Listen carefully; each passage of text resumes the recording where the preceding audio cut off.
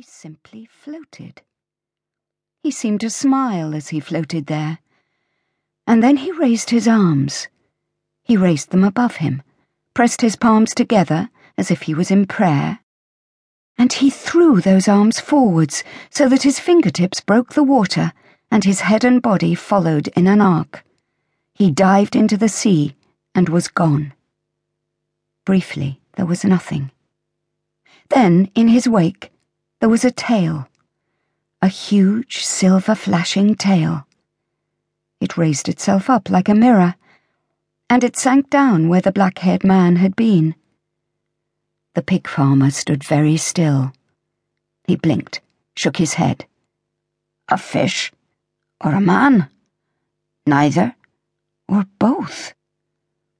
And at that moment, at that precise moment, as the sea rushed onto the stones at Sigh, and as a lone gull settled on the rocks nearby, he heard a voice very clearly.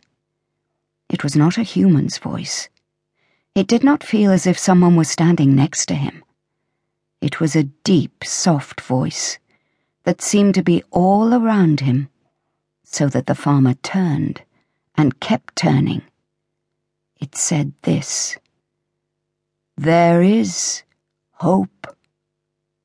The voice came off the cliffs. It rose up from the stones.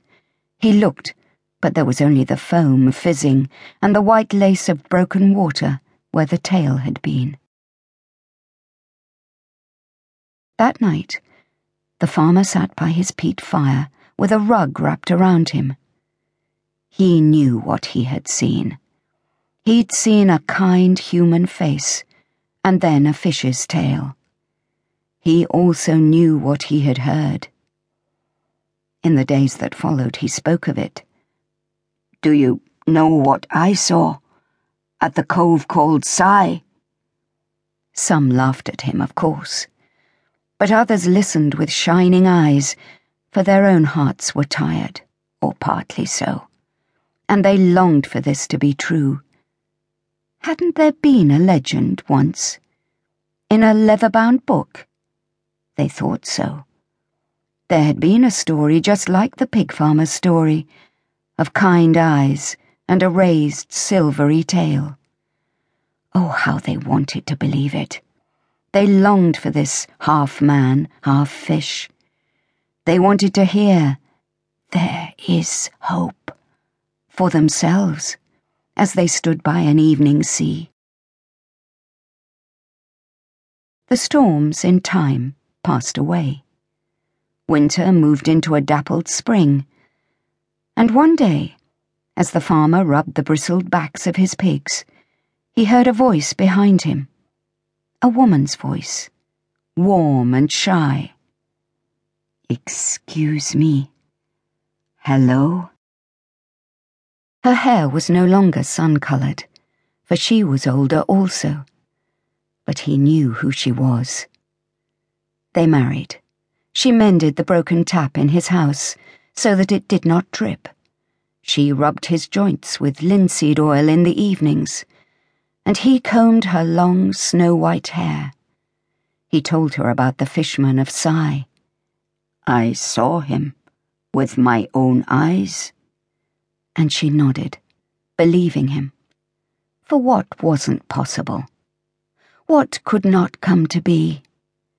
She had spent her whole life missing him, and she was with him now. They lived long lives together, happy ones too.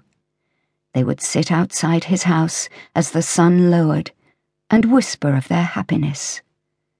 "My darling wife, my love." They are buried in the churchyard, side by side. They are in the furthest corner near the blackthorn trees, and if you are ever on that island, you can see them if you wish to. Lay some flowers down. There is hope. It's strange, as all myths are. It is a familiar story, too, for many parents have whispered the tale of the fishman to their children at night, or at bath time, or on